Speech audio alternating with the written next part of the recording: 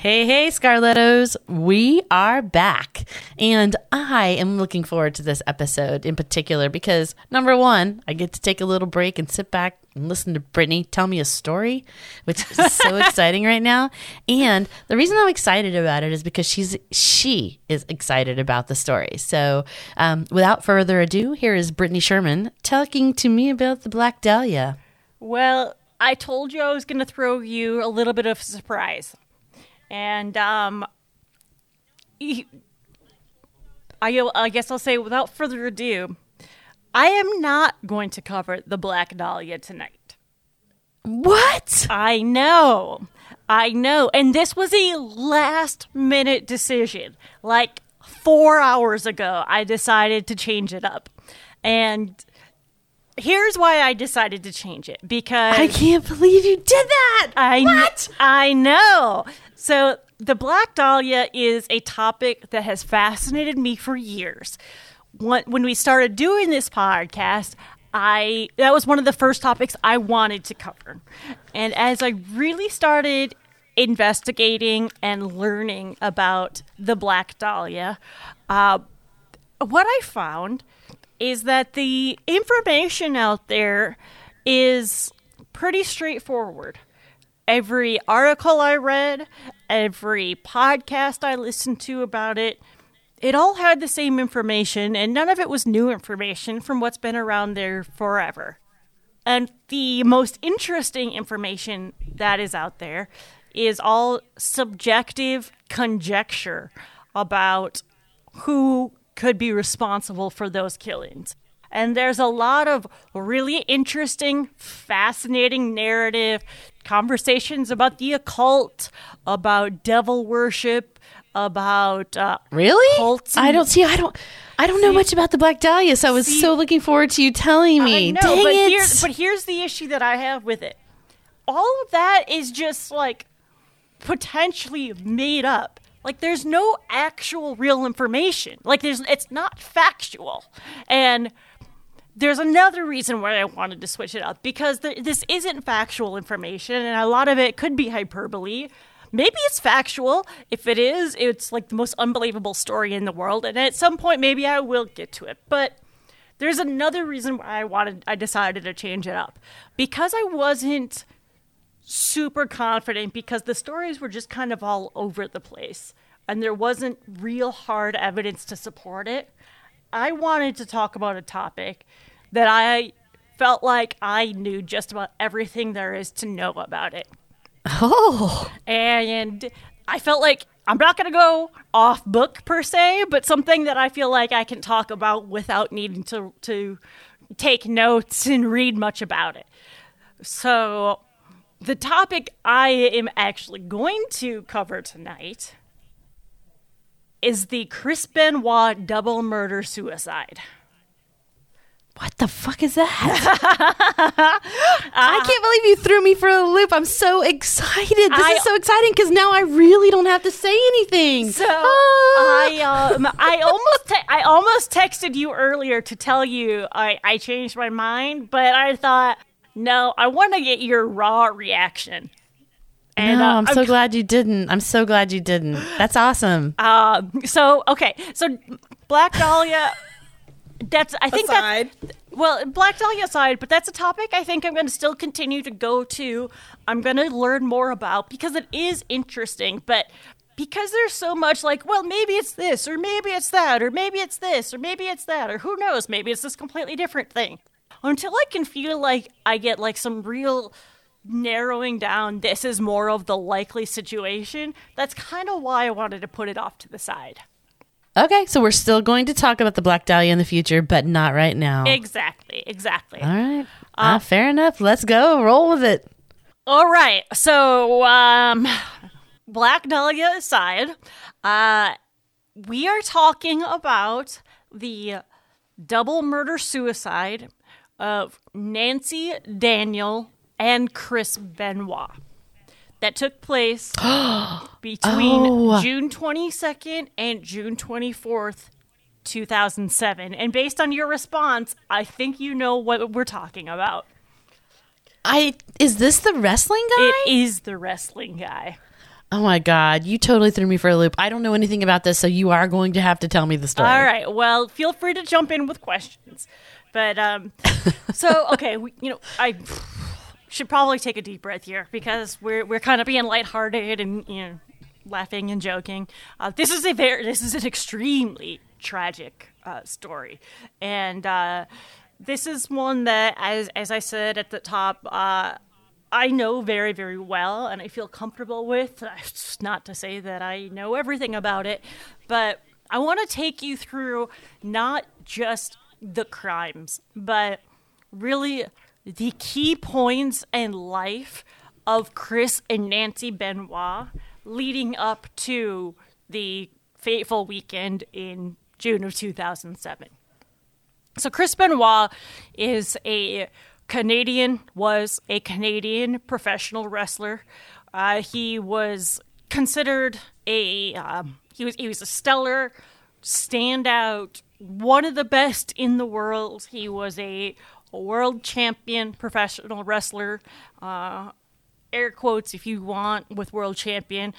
He wrestled all over the world, from Mexico to Japan, Canada, and of course in the United States. He got his start in the 80s in Stampede Wrestling, which is known for you wrestling fans out there, and even those who might not be wrestling fans. It was run by Stu Hart, the father of Bret the Hitman Hart and Owen Hart, and it's where the British Bulldogs came from. And it was the premier wrestling territory in Canada. And from his roots in Canada, he then went to wrestle in Mexico, where he teamed with who would become his best friend, Eddie Guerrero. Eddie Guerrero was a champion lucha libre wrestler. He comes from a long line of lucha libre wrestlers, the Guerrero family. His nephew Chavo, and he's like a couple years younger than him. His uncle Chavo Sr., and Eddie was also known around the world. But Chris really gained his biggest popularity when he went to Japan and wrestled as the Pegasus Kid. And Japanese wrestling is known for its more realistic style.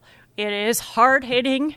They don't pull the punches per se. The hits on the mat are brutal. The kicks are real. The holds are meant to hurt. The choke holds are meant to choke you out. It's called hard style, and Chris took that to heart and wrestled hard. And he largely mimicked his wrestling style after another wrestler who he met and idolized in Canada in Stampede Wrestling, who also went on to the WWF, Dynamite Kid, who was part of the British Bulldogs.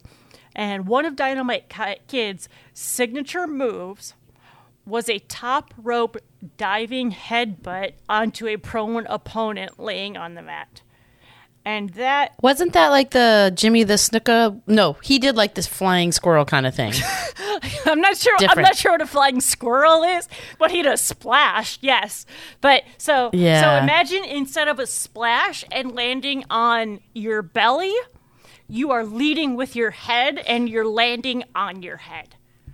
So Why? Who did that? So that's what Chris Benoit took up after Dynamite Kid, who learned that move from Harley Race. And Harley Race was... What's a terrible Harley Race? What's that?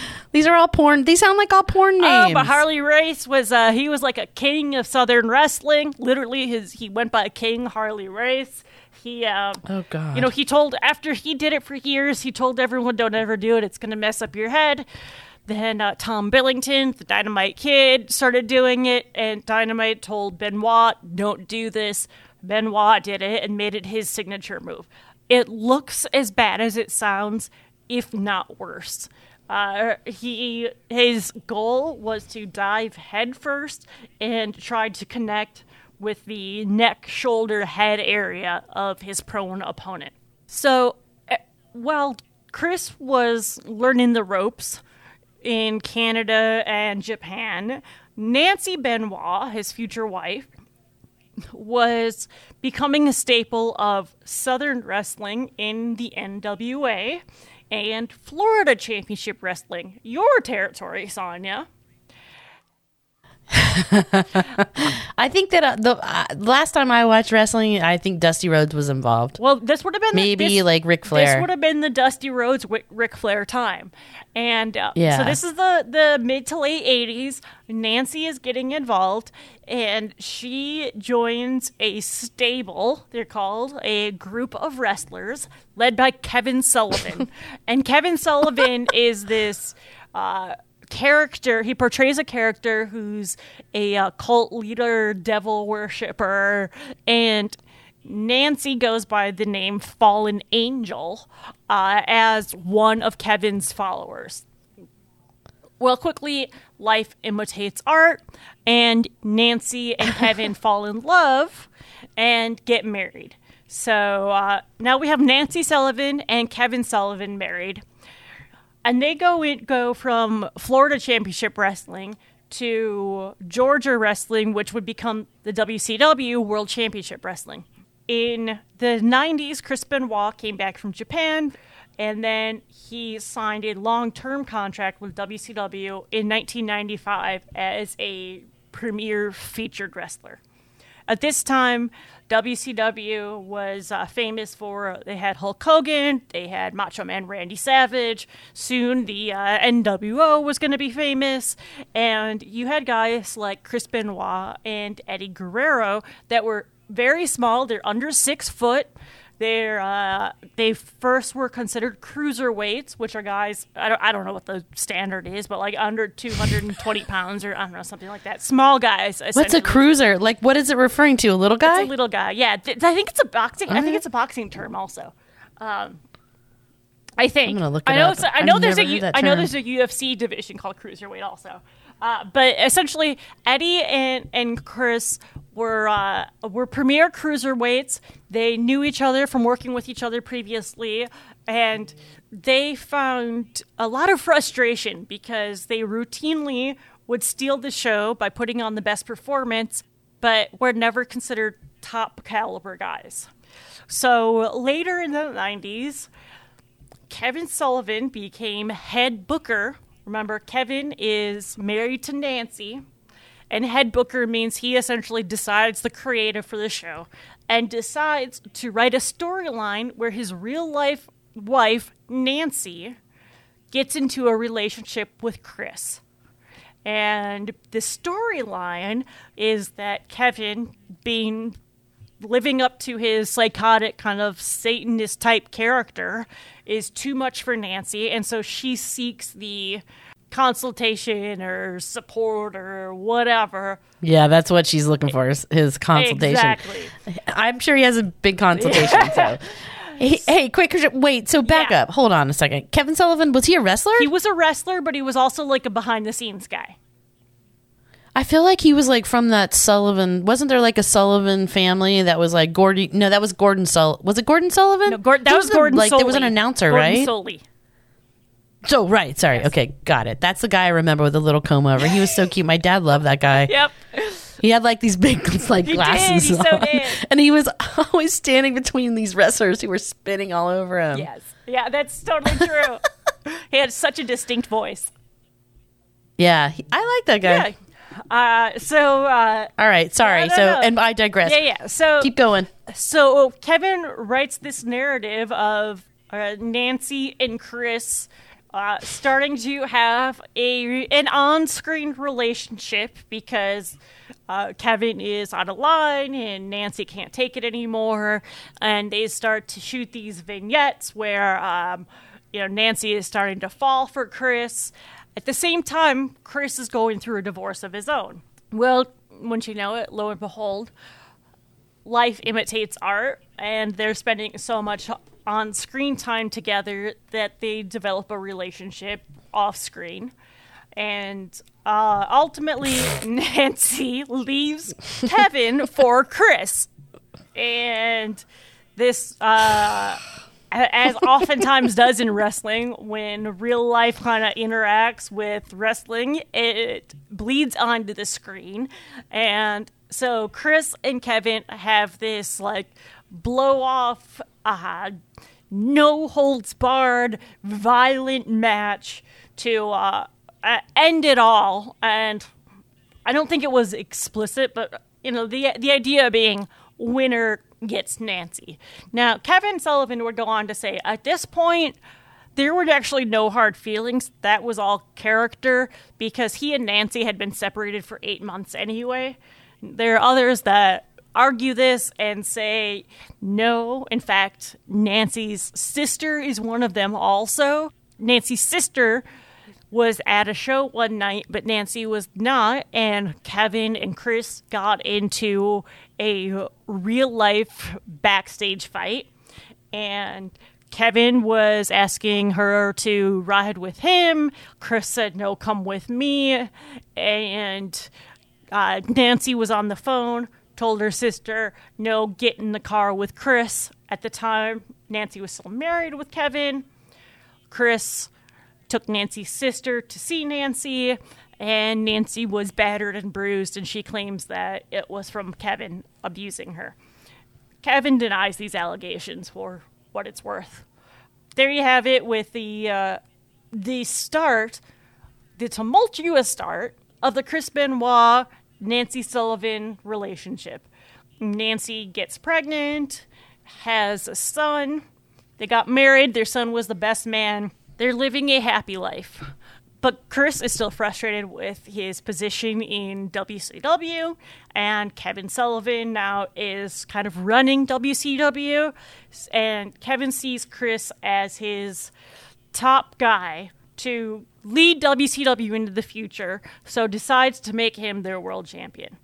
And Chris wins the world title and quits in the same night.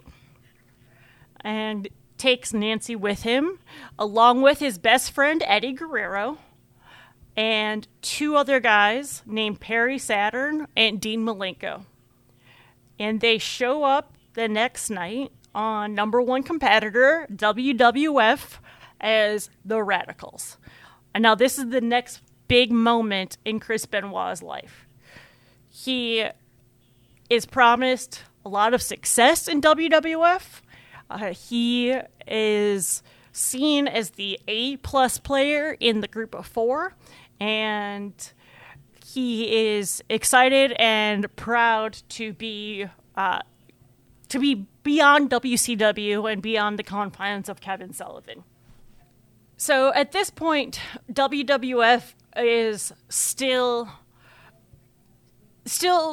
favoring the big hulking guys that you always saw in 80s and 90s wrestling. And, well, Chris, by any standard, had an impressive physique. He still was a short guy and couldn't stand up to the real big, top, strong guys. So, like many wrestlers do, it is highly suggested that Chris started on steroids. And if he didn't start on them, he was continuing on them despite the quote-unquote ban on the use of steroids. He would have a pretty successful run in WWF over the course of the first few years. He was in what would be considered the mid-card. He was not a top guy, but he was still successful. He fought through a lot of injuries. Because he fought through the injuries and didn't take the time off like he should have, he developed a painkiller habit. Then in 2005, a night that probably was the linchpin point for Chris Benoit before he took his family's life, Eddie Guerrero, his best friend for the last 10 years, was found dead in a hotel room by Eddie's nephew, Chavo. Chris was destroyed. He became a different person. He would go to work, he did his business, and left. There was no friendly interaction. There was no... the personality, if not the person in Chris Benoit, was gone. He was destroyed.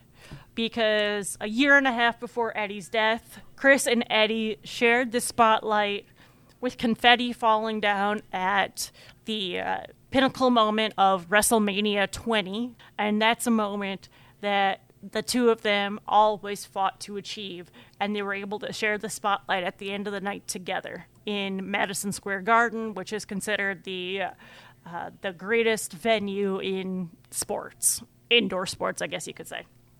It's worth noting, Eddie was 38 at the time of his death. His official cause of death was a cardiac arrhythmia leading to arrest. He was clean. He did not have drugs in his system, but he had a long, storied use of drug use that is believed to have led to the essentially overworking of his heart, and even though he was clean at the time, his heart couldn't take it anymore.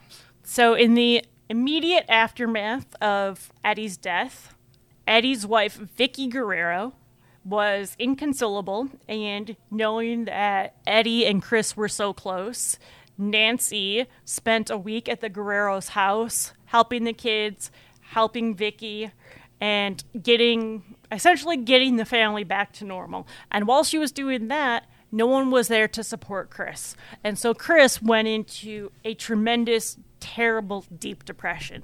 At one point, Nancy filed for a restraining order and filed for divorce, called Vicky for help. Vicky called a neighbor to step in, and the neighbor stepped in. Chris and Nancy pretended to be amicable, and within 48 hours of filing for a restraining order, the divorce was called off, and Chris and Nancy were back together. Also during this time, Nancy and Vicky got together and thought, as a way of trying to help Chris get through the death of Eddie, they would give him a journal. And Chris wrote letters to Eddie in his journal. So in June of 2007, Chris Benoit, his personality was continuing to deteriorate. He had never fully gotten over the death of Eddie. He was continuing to struggle, and he was put in this tournament to compete for the vacated ECW championship.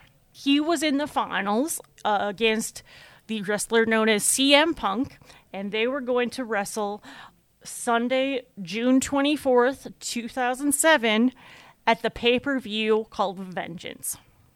The way the story goes is on June 22nd, Friday, Chris and Nancy Benoit were outside by their pool, and they had an argument. And Chris was never someone who drank and did drugs. After the death of Eddie Guerrero, he became a drinker. Not what you might consider a heavy drinker, but enough that it was uncharacteristic for Chris. So on the night of the 22nd of June, both Chris and Nancy had been drinking. It is suggested that they had an argument. A half-drink bottle of wine, which really isn't that much, was not for two people. Not in my house. Well, no, I mean, yeah, it's really not that much. So, that maybe there was more that was thrown away or something, but was found outside. And it is suggested, based on the evidence that would be found later, that Chris tied Nancy's her wrists and ankles behind her, carried her to their bedroom, kneeled on her back, strangled her, and Chris's signature finishing move was called the crippler crossface, where he would wrench someone's neck back until they tapped out or submitted. So it's not that he did that move to her, but what he did is he took ligature, yanked it around her neck, pulled it so hard that the pressure between the ligature on her neck and his knees on her back caused her back to break, and she suffocated. What the fuck? Why did he tie? Wait, hold on. So he pretty much hog-tied her. That's pretty much right. Wait, no. I mean, well, he didn't tie her wrists and ankles together, but he tied her wrists together and her ankles together.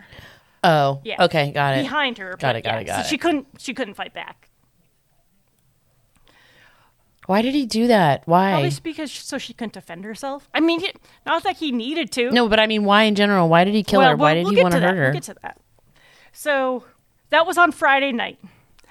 On Saturday, Chris was supposed to go to what's known as a house show, which is a wrestling show that's not televised. It's usually in front of a smaller crowd. And he called Chavo, Eddie's nephew, and said, "Hey, I'm not going to make it. Nancy and Daniel have food poisoning, and I'm in the hospital with them. Nancy's throwing up blood. I can't make it tonight, but I'll make it to Houston for the pay-per-view tomorrow." Okay, cool. Take care of your family. We'll deal with it. Then early in the morning on Sunday, the 24th, Chavo, as well as a WWE referee, Brad Armstrong, get very strange text messages. They are identical, and they say, "This is my address. The dogs are out by the pool. The gate is open." From Chris. Who did they get? Wait, who got that? Chavo Guerrero, Eddie's nephew, and Brad Armstrong, a WWE referee. Oh, I know that name. Do you? Okay. So yeah, Brad Armstrong. Okay. I know. I mean, my limited knowledge of wrestling. Okay. So what happens? So Chavo didn't think thought it was weird, but didn't think much of it.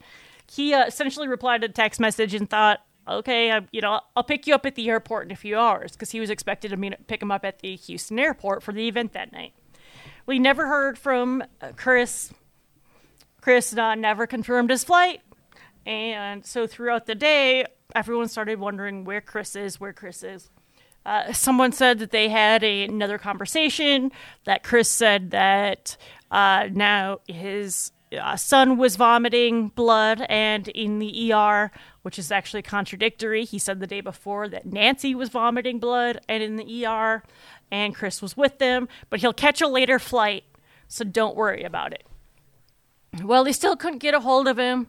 It was getting close to the start of the show, and so someone from WWE security called the local police in Chris's hometown and said, "Can you go do a welfare check? It's for one of our wrestlers, Chris Benoit." The police get there. They don't know what they're going to see. The dogs are out just like the text messages said, and the dogs are curtailed. They're fine, and moved to the side. Officers get in the house, and they find Nancy's body face down in the bed, tied up like we discussed, with a Bible next to her. Now, Chris was never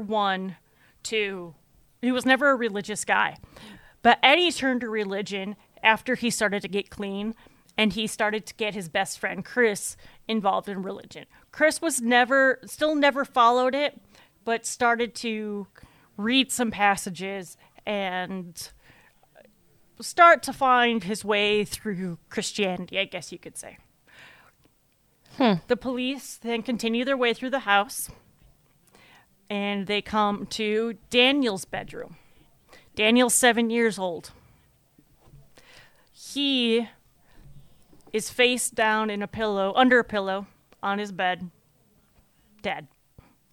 Now, strangely, there's also a knife next to Daniel's bed, but there's no evidence that the knife was used against Daniel. So now there's obviously a double murder, and they still have not found the person they were sent to try and find in the house, Chris. So now they're concerned that they have a violent person possibly still in the house, and they draw their guns, and they start looking for him. So they look throughout the house. They go down to the basement where Chris has a home gym, and they see Chris Benoit tied up around the neck with gym cord and hanging from the top of a gym unit that is being supported or pulled down by excessive weights. So he snapped his neck and killed himself. The WWE superstars were informed of the events, the findings, I guess you could say, just before that show went on the air.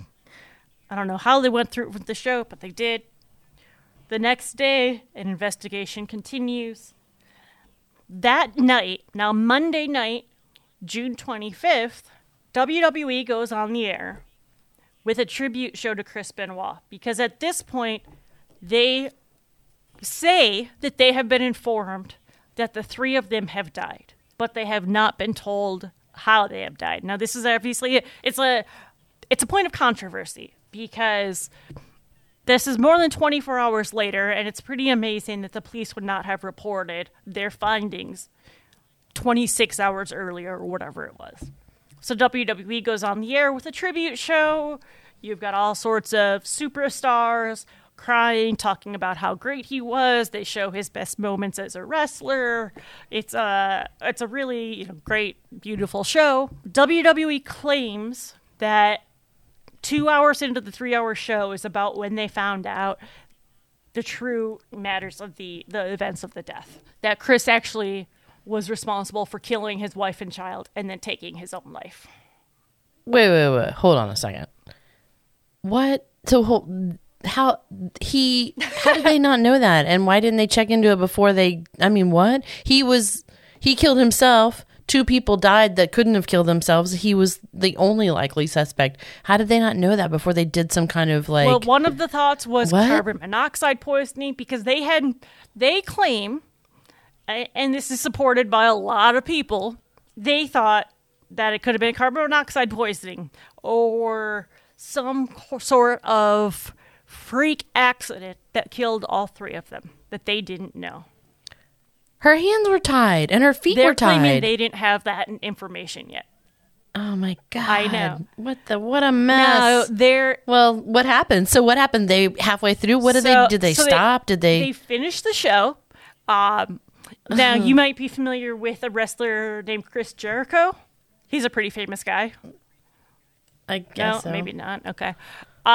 No. Well, he says he was watching that show. I don't know if he was with WWE at the time or not, but he said he was watching that show, and he said that he has a hard time believing that WWE didn't know, because during one of the wrestler videos paying tribute, there was almost like a cryptic message that pretty much, it was something like, I used to think that I would never trust anyone else more with my family.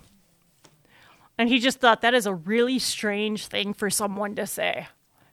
What? Who said that? I'm not quoting that exactly, but another wrestler by the name of, I think went by William Regal at the time. And why would he say something like that? Was he saying it about about Chris Benoit, or was he just saying it in general? He was saying it about Chris Benoit. So that's the question. Why would he phrase it in such a weird way? Chris Jericho feels like some people knew something and they just weren't saying it. So WWE goes off the air. The news starts to flood with the facts of what actually happened. The next night they have another show, and WWE chairman Vince McMahon, who ran the previous show, starts the show saying, "We did what we thought was the right thing to do. Since that time, new evidence has come to light. This is the last you will hear Chris Benoit's name mentioned on this program." And Chris Benoit's name has never been mentioned on WWE ever since. But don't you think that's, I think that's, I don't know, I guess the right thing to do.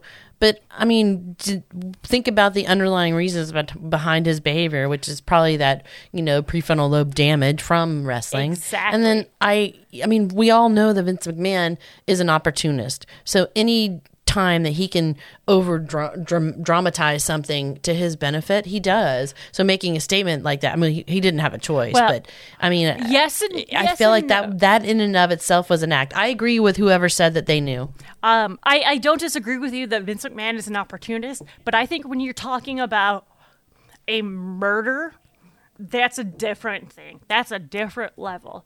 When you're talking about events happening in the world, in the media, even your own people that can kind of be written off as a period in life or something, yes, he's absolutely an opportunist. But now it's talking about getting involved in a murder investigation. And I think that's my opinion of the difference. I guess, but how is he getting involved in a murder? Sure, they reported too quickly without getting their facts straight, but I'm not sure that meant that they participated in any way in the murders. No, I agree. But I think that they wanted to do everything that they could to distance themselves from Chris. He was completely removed. Now, you can look all over WWE. You will not find his name anywhere. Like his wrestling matches, you can still find on their streaming network. But if you search for Chris Benoit on their streaming network, it comes up empty. It's only if you know where to look will you be able to find them because they're part of a larger program. But more importantly, let's talk about exactly what you just said. That prefrontal lobe damage due to the activity, the profession, the livelihood that he was in. And let's talk about that diving headbutt that he did thousands upon thousands of times. There was one wrestler whose name is Chris Nowinski who retired from wrestling to get into neuroscience after he had 6 concussions. And he asked Chris at one point in his career, "How many concussions have you had?" And Chris said, I can't count how many. So there's no doubt that he had tremendous brain damage. So much so that his brain was autopsied afterwards. It had severe CTE, which we all know is what's found largely in a lot of NFL players now. And it's actually suggested that the rate of CTE and early death of wrestlers could be double that of NFL players. Suggested. I have heard that said. I don't have the confirmed science to back that up, so I want to emphasize that.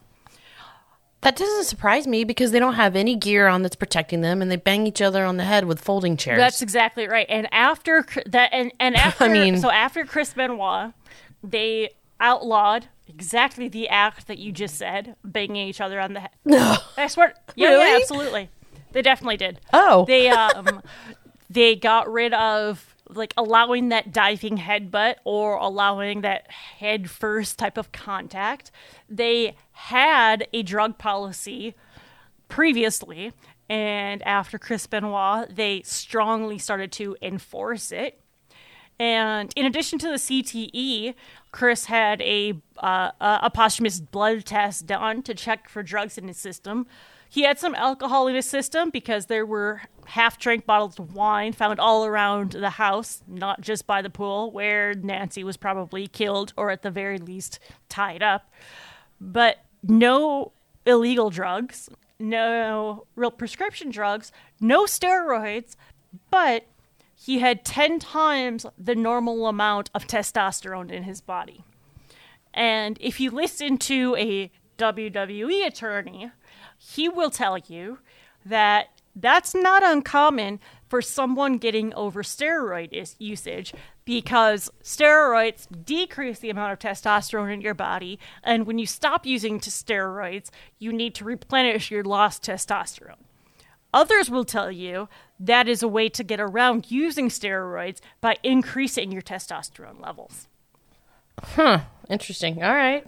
The services of Nancy and Daniel were attended only by one WWE participant, Jim Ross, who was a talent relations guy and on-screen play-by-play guy. He was asked to leave. Chris Benoit had a private service only with his surviving son, David, from a previous marriage, and Chris's ex-wife and immediate family.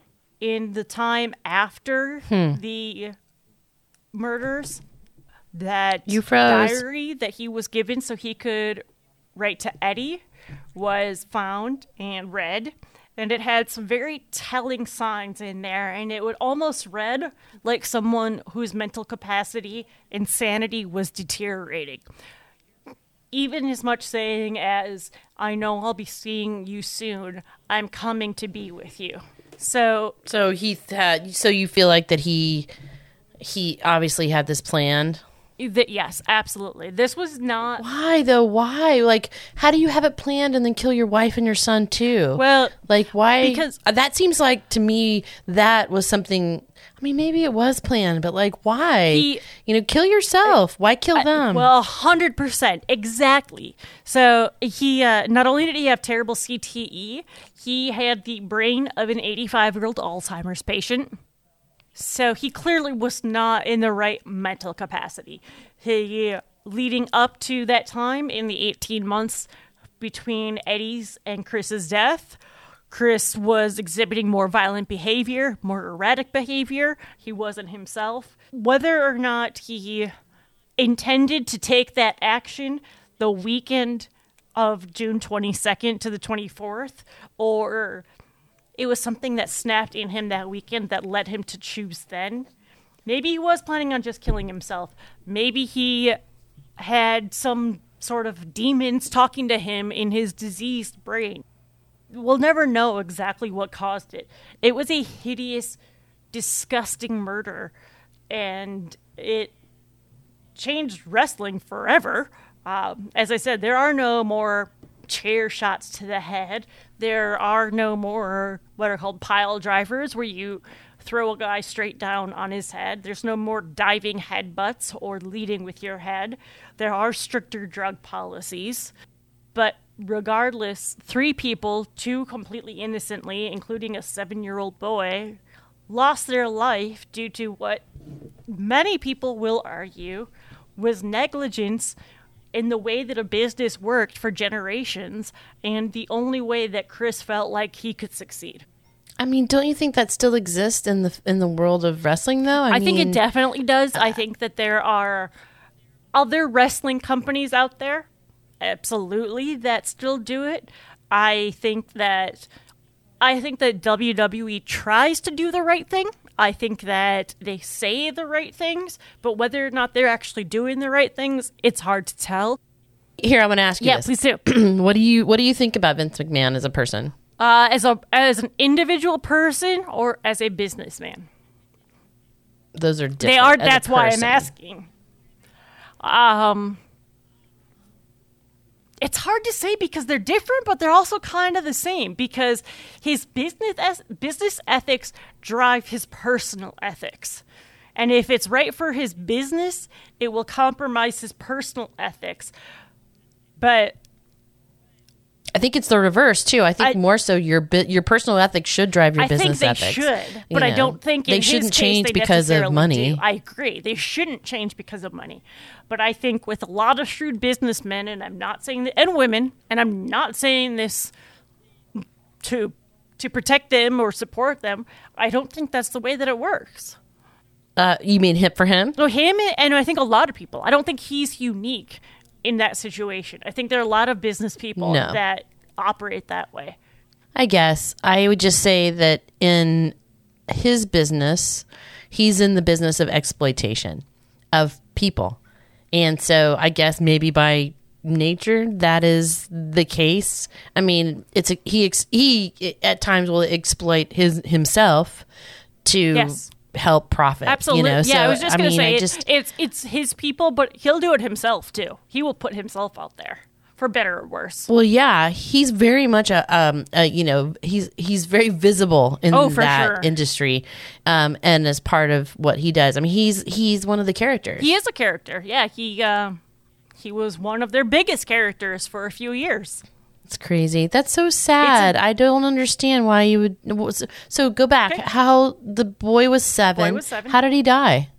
He was. Oh, good question. He was heavily drugged with Xanax and suffocated, most likely with a pillow. Oh, really? Yes. So he had to die at the hands of his father. Oh, yeah. No, and that's the thing. So Nancy was killed on Friday night. Daniel was most likely killed on Saturday morning, and Chris stayed in the house until probably mid-morning Sunday, until he killed himself. What? Yeah. That's crazy. So what the heck was he? I mean, he must have been in some kind of state of mind. Can you imagine what he was like walking around his house? Exactly. I can't. I mean, I can only imagine some sort of psychosis. Like I can't imagine any other way that you could be. And he's, leaving voicemails and sending text messages, but he even talked on the phone though to a couple of people. They claim that he sounded like he was in distress, like he was, disturbed, but I can't imagine what for over 24 hours, he walked around a house with his dead wife and son. Yeah. I mean, what happened? I mean, he killed his wife, obviously, and then on Friday night, and then he probably realized that by Saturday morning, his son would find out that his wife was no longer living. Exactly. And he didn't really have a choice. Well, he felt there, like he probably felt like my son's going to find out, and I either turn myself in, and he probably wasn't in the right state of mind and did what took the worst possible route. It's that's so sad. It's so sad. And you want to talk about Vince McMahon and how he exploits them. Chris had an older son, David, from a previous marriage, as I mentioned. WWE did not once reach out to David to support him. They did not reach out to Nancy's family to support them. And it wasn't until last year, 2019, 12 years after the horrific events, that David and Nancy's sister got together again for the very first time, and that was at the behest of Chris Jericho, who arranged for the two of them to meet and get together. That's terrible. That is a horrible story. I know. Thank you, Brittany. You're welcome. I'm sorry I brought you down, but you brought me down. No, it's okay. Yeah, no, it's... No, I know. I mean, it's hard to talk about these subjects, and they're terrible. Not lighthearted. No, they're not at all.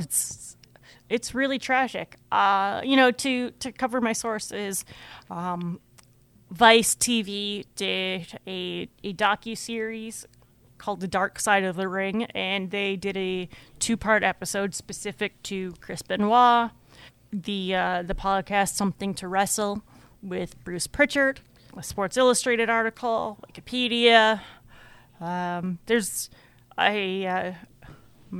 happened in 2007, so I've read a lot and watched a lot since that time, but these are the ones that I particularly recently focused on that kind of gave me the most fresh information.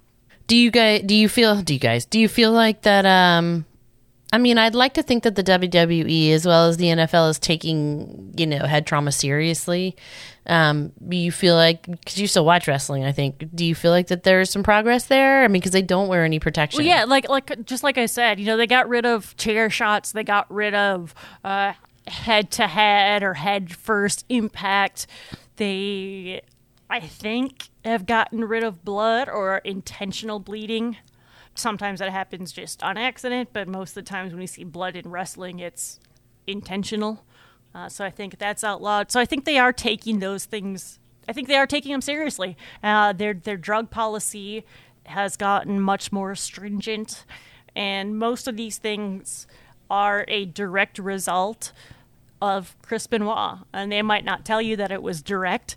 They might tell you that those were policies that were in place, but they were just very lax and became more stringent. But most people will tell you it's directly because of the Chris Benoit murders.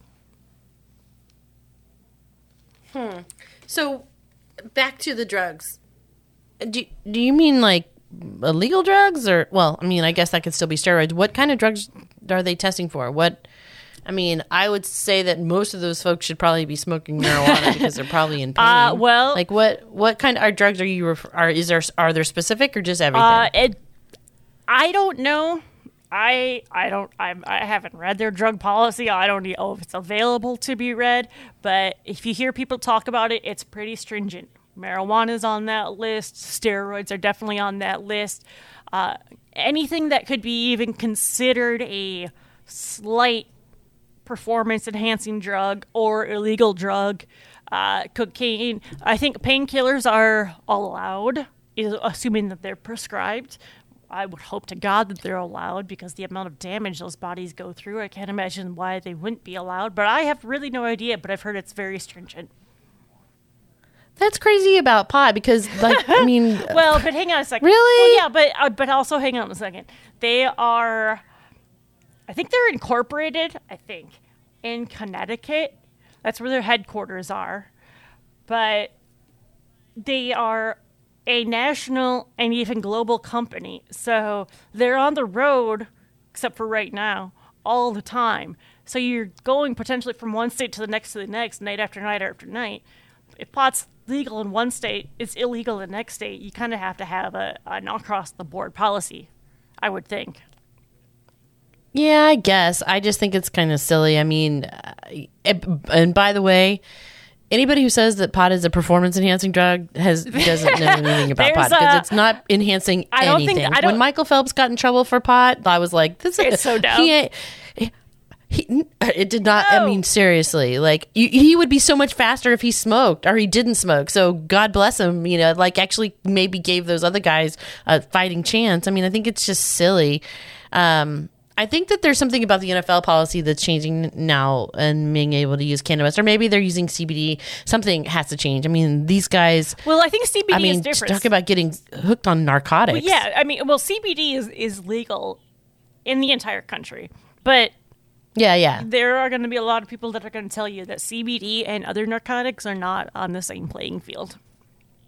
They aren't. CBD doesn't have any kind of hallucinogenic qualities at all. And it's really just... CBD also does not provide largely the same relief. Oh, are you saying that it does? Oh, well, maybe, I guess. You mean you're saying that CBD doesn't provide the same relief that THC does? No, I'm saying CBD doesn't... From a pain standpoint? No, pain... THC doesn't touch pain. I'm saying THC doesn't touch pain at the level that an oxycodone does. No, of course not. Oh my God. That's why if you say that you can't say that you can take CBD over other prescription narcotics. They're not the same. They don't do the same thing. No. I would agree with you. I mean, certainly beyond a certain point, CBD or THC is not going to help. Not at all. Yeah, no, but if it can help a bit, I would say, I consider marijuana to be effective for pain between anything more than a Tylenol can take care of, but less than like, you know, a Vicodin. Like there's like that tiny little sweet spot where it's like just enough to I think like, if you get it strong enough. Yeah, I think that's probably true. Yeah, if you get it strong enough. Yeah. you know, because I mean, 'cause some of that stuff's pretty hardcore, that's but true. I mean, ugh. So, Well, that was very interesting. little conspiracy theory to wrap this up. Oh, As you were talking about, is how is it possible that the WWE didn't know about these events beforehand? The night between Daniel's murder and Chris's suicide, Wikipedia reported that Chris Benoit was going to be replaced in his championship match with John Morrison because of an illness in the family. That hadn't been reported yet. Also that night, that post was deleted by Wikipedia, and then another post came up reporting the deaths of his family. That first post came from Stamford, Connecticut, the home of the WWE headquarters. The second post came from somewhere in Australia. Both posts were flagged and deleted by Wikipedia for not meeting their standards of qualification. Of course, there's a question of how did those posts ever make it up there? And you can still see them, I think, because you can do like a historical edit or historical read or something of Wikipedia posts. I mean, I would not be surprised if the WWE knew. It's it's hard to imagine that they didn't know. They knew something. It's hard to imagine that they would move forward with a tribute show if they did, though. I know. Think about what that means. I know, exactly. Think about their priorities but I mean, here, what I don't understand is how would they not know? They knew that he hung himself. They claim they They knew that two other people died in the house, unless someone else came in and killed those other two people. I mean, Chris still, you know what I mean? Like, well, I don't know. I don't know that they claim they did not know that he hung himself, and it's possible that it was a triple homicide. Oh, interesting. I'm gonna go read Wikipedia right now. I want to see that. All right. Interesting. That was a good one, Brittany. That is the tragic story of the murders of Nancy and Daniel Benoit and the suicide of Chris Benoit. That was sad. It is sad, but I'm glad I got you one that you are not familiar with. I knew a little bit about it, but I didn't follow wrestling that much. But I mean, I knew it was a sad situation. I didn't know the extent about, you know, the conditions of his wife and then his little boy. That's just really terrible. sad. It's horrible. And I mean, I think that what you said too, you know, back to the brain damage, you know, we have to take that seriously. And I'm glad that there was evidence showing, you know, that there was something behind his actions. Absolutely. I agree. We'd love to hear from you guys as well. You know, if you have suggestions or you want to hear us talk about certain things, feel free to share. You know, some of the things that we find particularly important is to support other independent podcasters and in a way to branch out and connect with others and support the independent podcast community. We have a couple little shout outs that we want to provide. So I have a couple shout outs that I would love to do. Some folks that I've worked with in the past and had communication with and I find quite lovely. The first would be Music City 911, Brandon Hall. You guys should take a listen. He's a 911 dispatcher from Nashville, Tennessee. Very entertaining. I love his approach and I cannot stop listening to his voice. And the other podcast that I'd like to give a shout out to is Meanwhile at the Studio. Some guys in my hometown, you know, who created a podcast environment in a recording studio there, and they're doing really great. So I sat in with them a couple of times and we had some fun. So please take a listen to their trailer as well. Meanwhile at the Studio. Check out a couple other podcasters that support us, and we want to give them some support.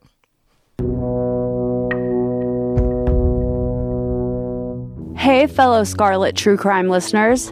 I'm Cece, the host of a new true crime podcast, Sooner State True Crime. As a born and bred Okie, I'll cover cases based in my wonderful home state of Oklahoma. The term Sooner actually refers to cheaters in the land run, my state's very first true crime. New episodes are released twice a month in Apple Podcasts and most podcast apps. Or visit our website, anchor.fm/crimestate to listen now. So come away with me to my crime state on the Sooner State True Crime Podcast. And please stay Sooner safe out there, y'all.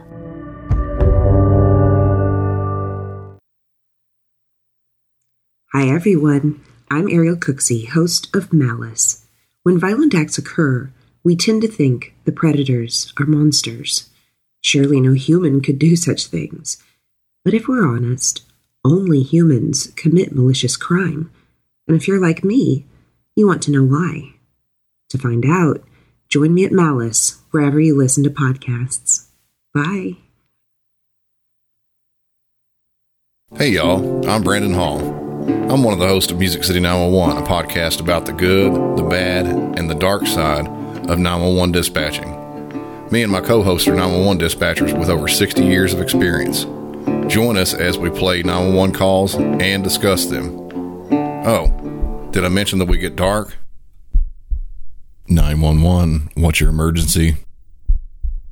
I just shot everybody right now. You just shot everybody? How many people did you shoot? 3. Oh, shot fire! Officer down! Shot fire!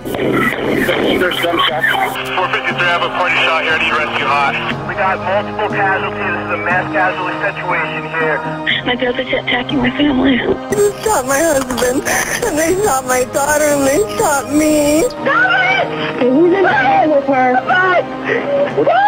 Yes, Goldie. You can find us on Facebook, Twitter, and Instagram at Music City 911, and we're downloadable on every podcast platform. We want to give a shout out to the Pod All the Time podcast network that we, Scarlet TCP, are proud members of. Other members of the Pod All the Time podcast network are Creative Intuitive, Another Digital Citizen, History of a Haunting, Round and Round the Podcast, Real AKA Truth Podcast, Ruck Up Podcast, Random Unnamed Podcast, Suburban Folk, 3 Ps in a Podcast, Raw Sex Podcast, I Think We're Doing It Podcast. So if you like what you're hearing from Scarlet TCP, check out these other shows, the members of the Pod All the Time podcast network. Alrighty. Thank you, Scarlettos. Stay healthy, stay safe. We are the Ladies of Scarlet. Keep killing it. Later, Scarlettos.